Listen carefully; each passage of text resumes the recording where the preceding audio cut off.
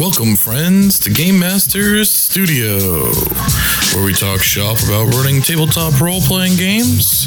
With us today is Jared and Ed, with your host, Jerry. Hello, and welcome to Game Master Studio, where we'll be talking about tabletop role-playing games, tips and tricks that you can use to help bring your game at home up to the next level. Today, we'll be talking about the antagonist power structure, and how you can work that into your games and make it to help add your evil organizations a little bit of, well, organization. In the studio, I'm Jerry, aka Frieden, host and moderator for the show. With me is Jared, aka DMF, proprietor of Mad Doc Designs, creator of the World of Wrath, and semi-professional DM, and Ed. The first rule of Game Master Studio is you do not talk about Game Master Studio. The second rule of Game Master... You know what? No, that's terrible. Everyone tell your friends. Grow this podcast. It's awesome. Just tell everyone quick. Yeah, poor choice for a first rule. Yeah, that was a bad line. That's not even a first rule. That's not a rule. We're striking it from the rule book. Yeah, sorry guys. I was inspired by the topic, and it'll make sense later. Tell your friends. So we're talking about antagonist power structures today. The opposition to your heroes, assuming that it's not a single powerful entity, is going to have people working together to try to achieve whatever nefarious and dark goal they're going for. And so there's going to be ways that they put themselves together in order to help make these goals happen. And so we wanted to go over some of the very common structures and ways they could be built, as well as looking a little bit deeper at the way they operate and some of the ways that your players may have to work to handle them. And just to help give you an idea to get a little more meat on the bones of what you have at the other side of the screen. So we're going to start with talking about different types of organizations. And we're starting with the cell-based. Ed, you brought this up originally with the cells in the pre-show. You had a lot to say about them. So why don't you go ahead and tell people what we mean when we talk about a cell-based organization? So a cell-based organization, there usually is some sort of leader, and then that leader, like of the total organization, and then that leader will pick leaders of specific cells to go and operate independently. And then those cells just basically do their own thing based on the task they were given, and they operate with very little management. Essentially, they just do their job. Really good examples of this in like popular culture. One of the things would be like, say, Mass Effect, the Cerberus organization. If you're familiar with Mass Effect, it ran in its own cells. It had different cells that worked for different things, and they all ran independently. Say for a fantasy style world, one way you could look at that would say be like the monstrous army or something. Maybe you have the commander who commands the orcs, and then you have the necromancer with the undead army, or you have those sorts of things. But like, it's the evil overlord that is, commanding each of them to attack different positions, so they can gain the power.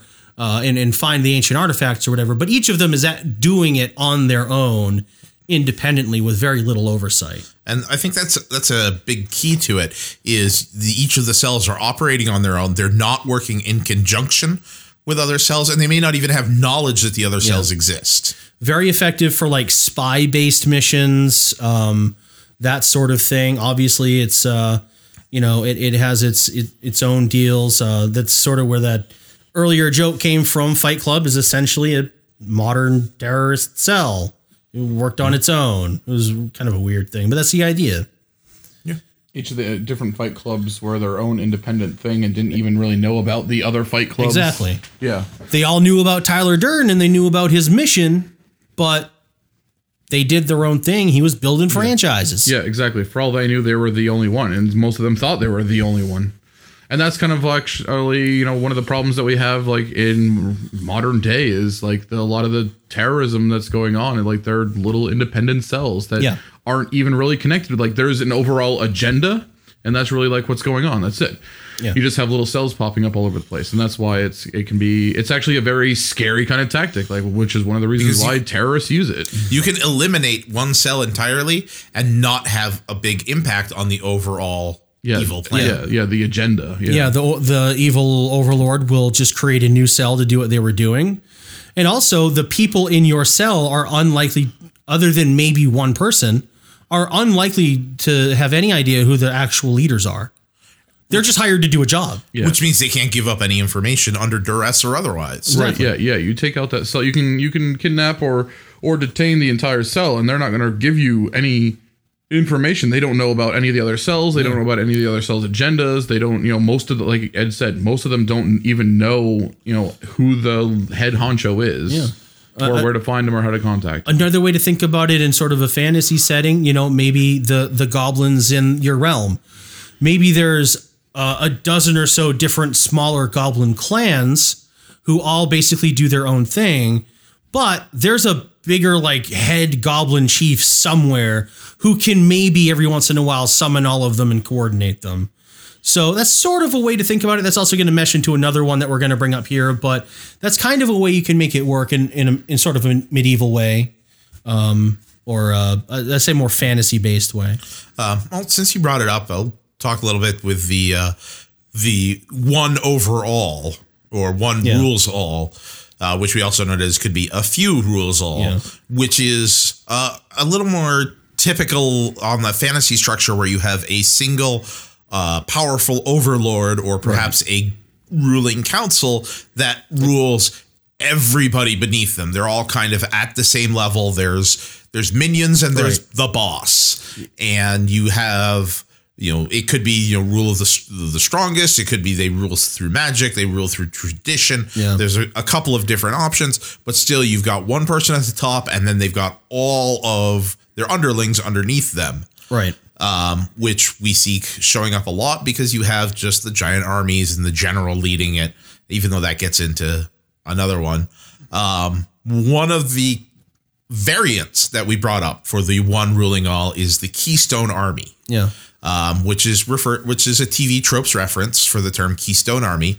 And essentially be careful when checking TV tropes. You will get sucked in. Yep. The Keystone Army, if you take out the leader, the army falls apart.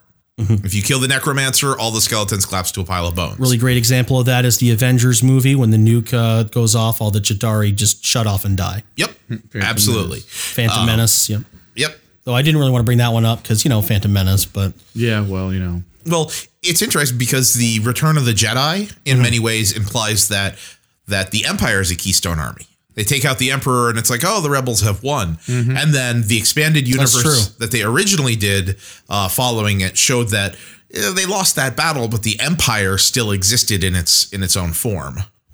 Well, even now with the new movies, it kind of reincarnated as more of what happened. Right. Yeah. It's actually showing how they divided up into different cells. Isn't that weird? This big structure got destroyed.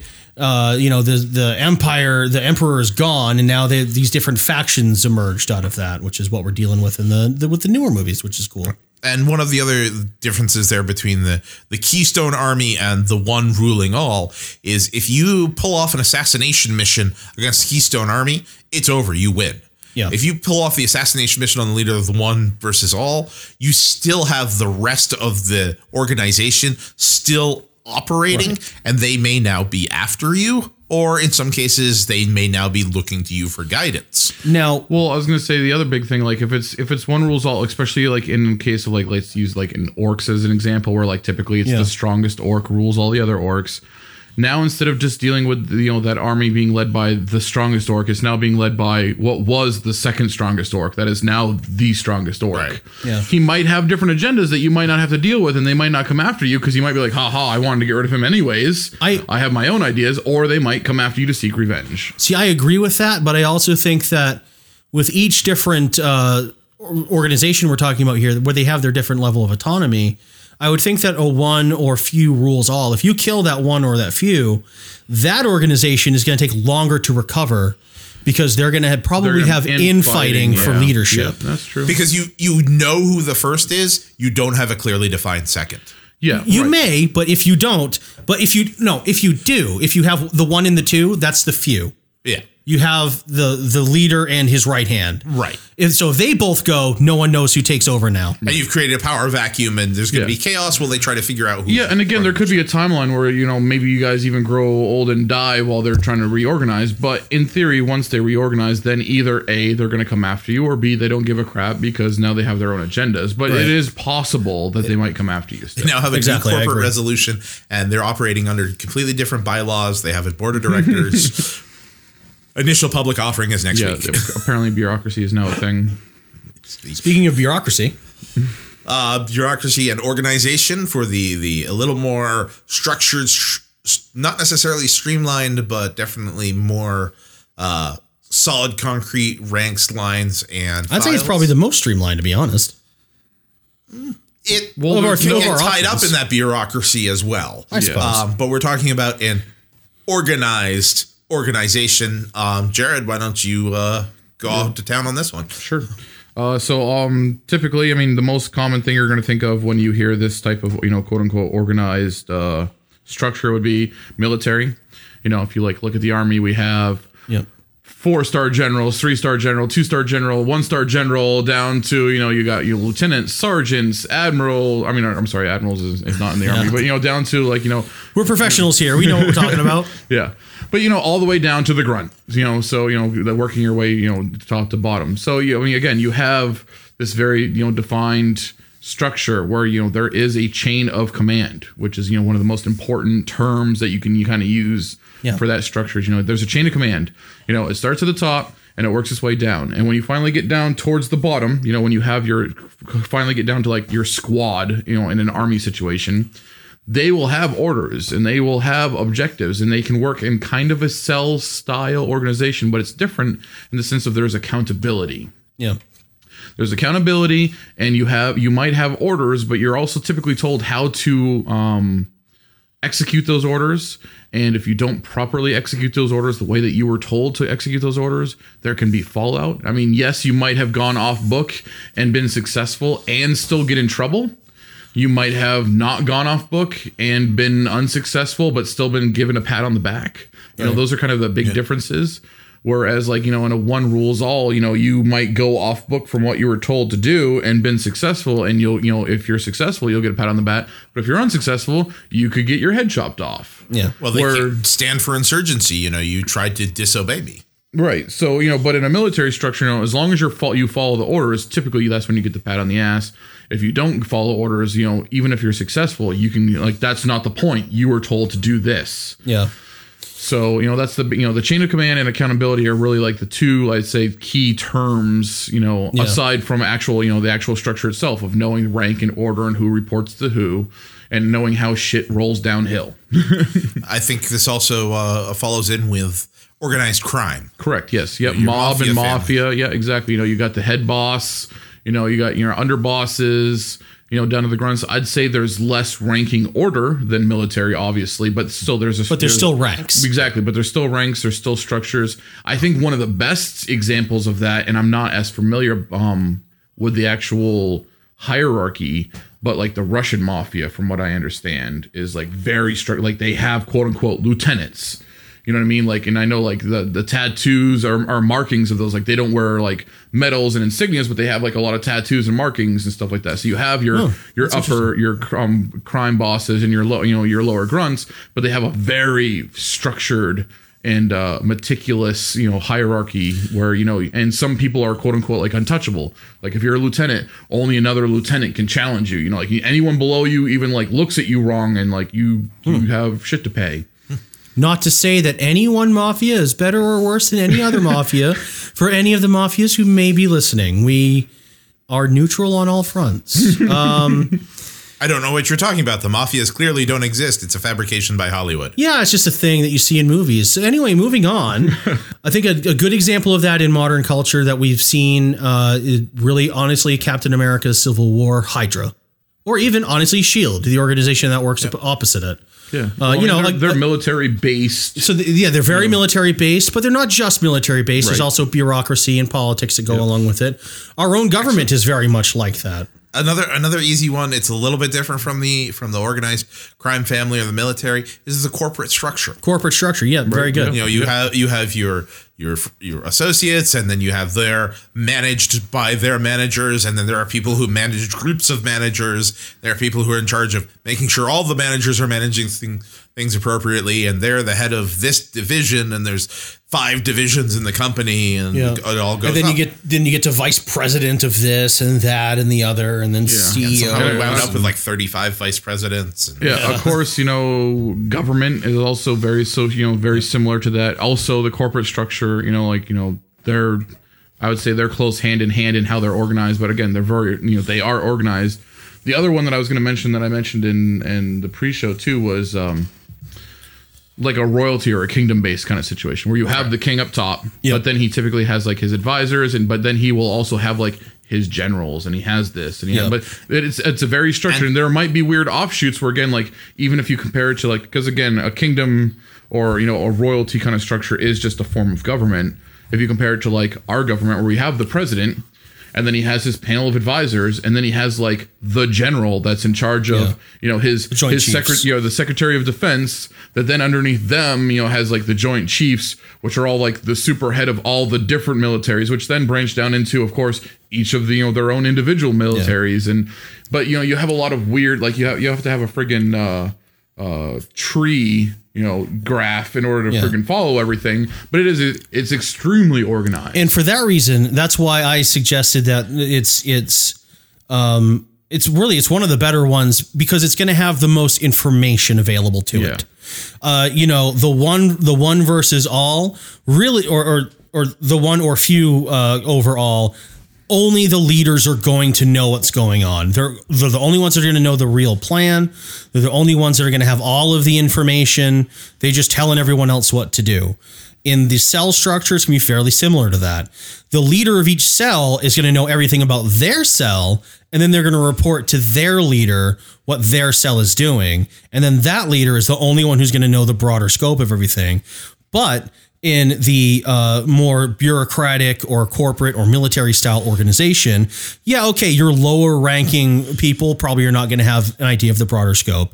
But your higher ranking people, most of them are going to know what's going on, what the plan is, why they're doing the job the specific way they're doing it. Well, they're going to have the information they're going to have. You know what exactly. I mean? Like, the only people that might have the full and total picture, like the behind the scenes picture, might be, you know, the top leader, like, you know, again, if we use the U.S. government, like, you know, the president and his panel advisors, but that whole panel is going to have a solid understanding, and then everyone directly underneath them is going to have a majority of the picture, and then everyone underneath them is going to have most of the picture, and then everyone underneath them is going to have a good chunk of the picture. So definitely the different levels and ranks that they have within that are going to have different barriers of information, but there's a clear line of succession. You know, if something were to happen to the leader, this is the next person in charge. Oh, something happened to that guy? This is the next person in charge. There's a clear line. Right. There's actually a Kiefer Sutherland show out there sort of started about that. I forget what it's called now. I think it's Designated Survivor or something like that, where I think he was like 16th in line to the presidency. I don't really know. I haven't seen it. I've just seen articles or Fall of Olympus Has Fallen. Olympus Has Fallen. That has, you know, where they have to go down to the Speaker of the House, who's the third in line or fourth in line. But definitely each of these structures will have their strengths and weaknesses. So, and I think that's one of the strengths there. Yeah. Speaker of the House is third. President of the Senate is fourth. Okay. I had to think about which came first. But while we're on the subject of that, that's also something for the different organizations to help set them apart is how the succession happens. Yeah. Is it a predetermined succession? Are you promoted on the merits of success? Are you appointed because you get the job done? You know, there's different ways to think about it. The organized crime would appoint somebody. Military gets promotions. The little more corporate structure may have that designated line of succession. Monarchy, definitely a line of succession. Right. There's just those different options, those different flavors to keep in mind, especially when you're running a game, because if somebody gets taken out by your players, you need to know how that organization is going to react. Exactly. Right. Not only in retaliation, but also how are they going to restructure themselves to fill in that gap.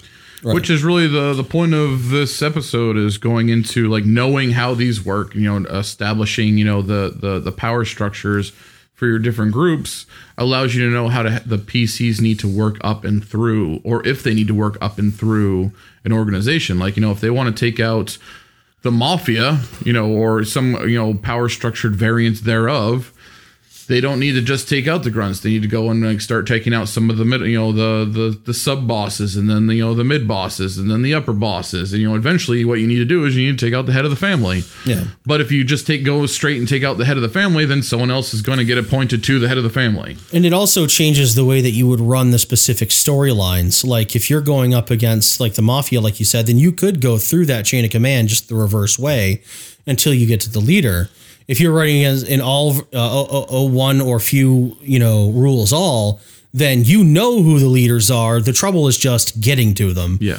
And then with the cell, you probably don't have any idea who any of the leaders are. You just have a little bit of information. You really have to wait until another cell pops up to try to find more. Yeah. Also, with an organized power structure, you have that dramatic cinematic ability of, I'm going to go take out guy number 5 on the chain, and he's going to tell me who guy number 4 is. And now I know who I'm going after next. Right, yeah, and you're he's going to working give your up way the up. next guy, and he's going to give up the next guy. Right. Which is very dramatic and fits into that. Yeah, and it's also structure. important to know, because I mean, if you are working, if the party is set up against a big bad evil guy that is the head of an organized military sort of establishment, they're not just going to go like we were talking. Ed specifically said this, pretty much exact phrase in the pre-show. Like you're not going to go wipe out a couple grunts and then take out the head dude. Right. Yeah. You got to make sure that that. So you can't just say, okay, well, they're going to go kill, a couple of these goblins, and then they're going to go take, or maybe not goblins, but, say it's a militia of hobgoblins or something like that, because they're very, militant. So, okay, I killed a couple hobgoblins, and I'm going to go kill the hobgoblin boss. End of story. No, that's not how it's going to work. At least if you've pre-established that it is, this organized, syndicate, so to speak, and you're going to go take out some grunts, and they're going to tell you who their boss is. So now you can go take out that boss, so they can tell you who their boss is. Work through their bodyguards to get to the next boss, and then work through their grunts and underlings to get to the next boss, and work your way up till eventually you find, and it doesn't have to be the number 2 to tell you who the number 1 is. Number 3 or 4 might know who the head boss is, but you're probably still going to have to work your way up through that defense, because once you've gotten to number 3 or 4 to find out who number 1 is, then number 1 knows that you're coming for them, and they're going to set up, it's going to be like, I don't know if you've ever seen the movie Bunraku, great movie, but like, they're going to be like, all right, number 2, 3, 4, you guys are staying here with all your men, and you're going to protect me because these guys are coming for me. Well, I actually think that's a really good segue, because we're going to be talking about minions at some point here, different kinds of minions. I actually would state, though, in Bunraku, for anyone who's familiar with it, if you're not familiar with it, you have no idea what we're talking about. I apologize. Good movie, though. Check it out. Yeah, great movie. But for Bunraku, I actually think that was a one rules all. He just has a number of henchmen. Well, I mean, he had literally... So he does have sort of a line of succession, but their only way to succeed is to beat him, and none of them can do it. Right. So I think it's a mix. It is definitely a little bit of a gray area, because he had the top 10 killers. Yeah. You know what I mean? 1 through 10, and number 1 ruled all. But you did have 2, 3, 4, 5, 6, 7, 8, 9, 10. And in theory, if someone took out 1 but didn't take his place, then number 2 would have to, in theory, step up to the line if the organization survived. Right. He could keep it going, knowing that he's, now the best. the new number 1, yeah. And here the cinematic reference I was going to make was, and as you work your way up through the chain, eventually you'll wind up with your parties slamming a mook's head into the toilet, screaming, "Who does number 2 work for?" Also a good cinematic reference. Yes. So moving along, we did want to talk a little bit about ranking, bosses, sub-bosses, minions, hirelings, how they fit into the organization. Because if you go into an antagonist organization and you take out a couple of people who are low on the totem pole, you're not going to impact or shake up what's going on. It's going to have to be, you're going to have to be working at a higher level in order to make an impact. And you're going to want to make sure that your players know whether or not they're making an impact when they're taking actions. I mean, in the game world in general, but when they're working against a power structure. Yeah. In a D&D style game, it's it could be easy to do, if you know that your organization has various strongholds, then, you're going to have the most of the guards at the strongholds. They're just going to be sort of fodder, They could potentially do a little bit of damage here and there, but mostly they're just there to slow the players down, while their leaders, the lieutenants or sub bosses, are, kind of packing a bit more of a wallop. And then, as you go through the fort or the dungeon or the ship or whatever it is that you're trying to take over, you eventually fight stronger things until you get to the boss, at least of that area. But that doesn't mean that the boss of that fort or the boss of that ship, I think like you were mentioning earlier, Jared, I don't think that means that ends it. No. They have a boss. So now you've gone through all of this. You've beat up all the little goblins. You've taken out some of the hobgoblins and you've taken out the bugbear chief. But the goblin army reports to someone else and you got to go stop them now. So you're going to sort of go through those steps again, but probably with some variations, and eventually you took out the captain of the ship, but now you have to deal with the conquistador of the whole fleet, of thing. Yeah.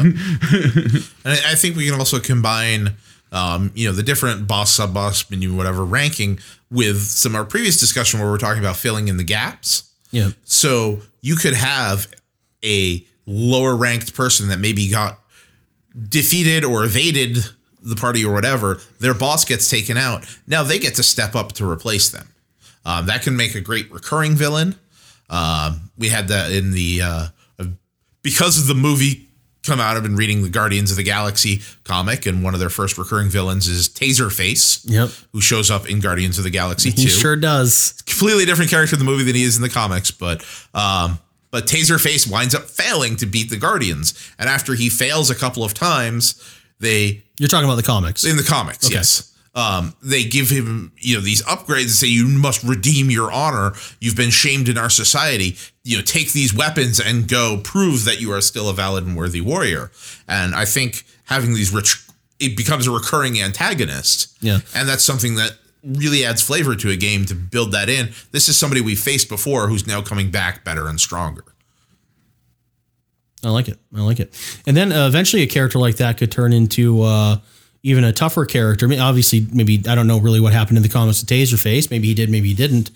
But one thing about the power structures is it always has a leader. And sometimes the leader is the ultimate boss, or sometimes he's the thing you've got to get to behind the ultimate boss. That brings us to our note for villain versus dragon. Sure does. So if you're not aware with this, again, TV tropes, great source. You'll get lost in it.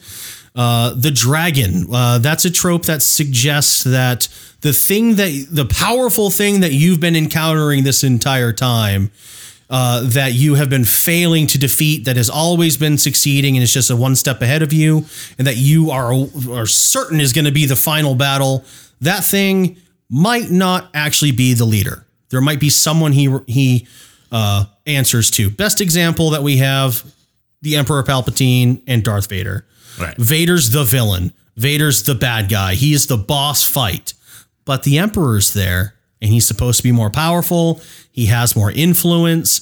And if you don't take him out, you lose. But you got to get through Vader first. Right. And you can't challenge the Emperor without going through Vader. There's no way around him. There's no way to avoid that. Right. So these can come up, and it works, again, in a game very well because you have a clear challenge for the players that isn't necessarily the final challenge. It's wonderful. It can be a wonderful twist, or it can be a twist in the lines of they find out who the head villain is first. Yep. And then they're like, oh, okay, we can take care of him. We can handle this. And then the villain is kind of on the ropes, and the dragon comes out of left field, kicks the party, just beats them out of the building, and dashes off with the villain. And now we're like, oh, wait, we have to handle that guy? Right. And one good way you can do it mechanically is you can have this like big, villain who's constantly like doing his job and getting what he needs to do for the archmage or whatever. And as your characters level, they're going to find that he's beating them, but they're starting to get further and further towards beating him. And then as he's the dragon, he's the big boss thing that they've been chasing this around. But then they learn, no, there's an emperor character behind him. Well, in the final fight, you can still have that emperor character there. You have the dragon, quote unquote, a handful of minions to slow the players down. And then the emperor character who's back there casting spells or whatever, or doing what they do and messing with the players. And all of a sudden, even though they're at the point where they're close to beating this one dude, or they feel like, okay, well, it's a CR 14. We're all level 10. We can take him. Well, there's another guy behind him casting spells now, which they didn't even prepare for, maybe. Yep. You can also bring it in as having the dragon be this famous mythic, like a Kaiser Soze type. Like, this is the guy you do not mess with. Maybe the players run afoul of him on his own independently. And then later on, they find out that, he's now working for this other guy, or he's been working for him all along. Yep. Now, TV Trope suggests that the dragon can be working for something else, or it can just be the villain. It can be the boss, which is why it's called a dragon. Yeah. Well, I was going to say that it's very much the same kind of concept as comes to Succession of Fighting, but it can be kind of the whole thing where, like, you have the necromancer that you need to take out, and he is the big boss. Like, he's the head of the organization, but he has, like, maybe some super ultra powerful Death Knight that he is basically his number 2. But when it comes to actual power, maybe the Death Knight is actually more powerful or a stronger combatant. Right. You know what I mean? So, you might beat the necromancer, but then still, and then all of a sudden the Death Knight walks into the room and sees his master's dead. And now you have to deal with the Death Knight, who's an actually even bigger fight. Yeah, it could just be a loyalty thing, a powerful, level 15 guard. Even though power structure wise, the necromancer might be at the top. I think under TV tropes, that's the Dragon Ascendant. Okay. Which you take out the head bad guy, and then the dragon becomes the new bad guy. Okay. Yeah, I was gonna say, I'm like, again, like the head dude might be the top of the order, but he might not actually be the most powerful for whatever reason. He had a number 2 or a friend or an associate that is technically of more power, physical combatant style power, not power structure power. And then all of a sudden you have to deal with them. Again, like say you have a wizard that for whatever reason has a dragon working for him, but technically the dragon is much more powerful than the wizard, but the dragon worked for the wizard for whatever reason. There's a dozen reasons you could think of why, dragons love gold. I'd give this dragon 1 million gold every year and he just works for me. He's a hired gun. Yep. So, I mean, again, it can work in I think it can work either order, but I mean, obviously it's going to always come down to whatever the bigger fight is always going to be after this was a big fight. This is a bigger fight. Doesn't matter which power structure wise, which one, flip flops, but that all depends on how you want to run it. If it's the final battle, then obviously you don't use that. But if you want a battle then to lead up to another battle, then that's perfect. Yeah. I actually recently did that in a game that I ran. They sort of beat the villain or defeated his scheme, but then later, a couple sessions later, realized that part of defeating that scheme brought a greater villain into play. Who almost destroyed them all. Well, there's a lot of fun stuff that you can do there. There's a lot of fun stuff you can do there with having the not quite big battle happen, and your players may do something you don't expect, take out somebody you don't expect, and then you have an opportunity to use. I actually love this term. When we were interviewing on the Geektitude podcast, the host Joe Hogan referred to it as DMing as sleight of hand. Yeah. Yep. If you have a power organization and you have your PCs go in and disrupt it, you don't have to throw away stuff you've already planned. You just change the players around a little bit and continue with everything exactly the same. Mm-hmm. There's a gun running operation down on the docks. The PCs take out the guy who's doing the gun running organization. Some other member of the organization steps in and starts running those guns. Right. And now when the PCs go down to the docks to disrupt it, everything's already prepared for. Yep. You can do a lot of that, swapping out, changing people, so you can give your players a lot of successes without undoing a lot of the work you've done. All right, so we are going to wrap it up for here. Thank you for joining us. If you have any questions on the topic we've discussed today, or you'd like to tell us stories about how you've used power structures in your games to good effect, or if you just have topics you'd like to hear us talk about, definitely feel free to get in touch with us. We are on Patreon, patreon.com/Game Master Studio, where you can support us and get access to some exclusive content and some early sneak peeks of what's coming up.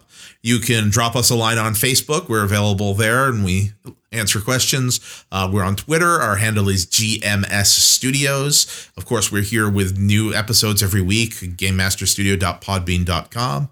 Coming up, I would like to plug that we are going to be in Portland, Maine for PortCon, and on Friday, June 23rd, we are going to be doing a question and answer panel live at PortCon. So if you're in the area, swing by and check us out. We'll be here with new episodes every week, and we will see you next time we are in the studio. I'd just like to also point out, if you're going to be at PortCon, Ed will be running a game on Saturday, and I will be running a game on Saturday. We'll get the times to you next week. All right. When we have more information, we'll let you know what's going on there. Great to hear it. And hopefully, if you sit down at the table with one of them, let them know that you listen to the podcast. All right. We'll see you. Have a good one.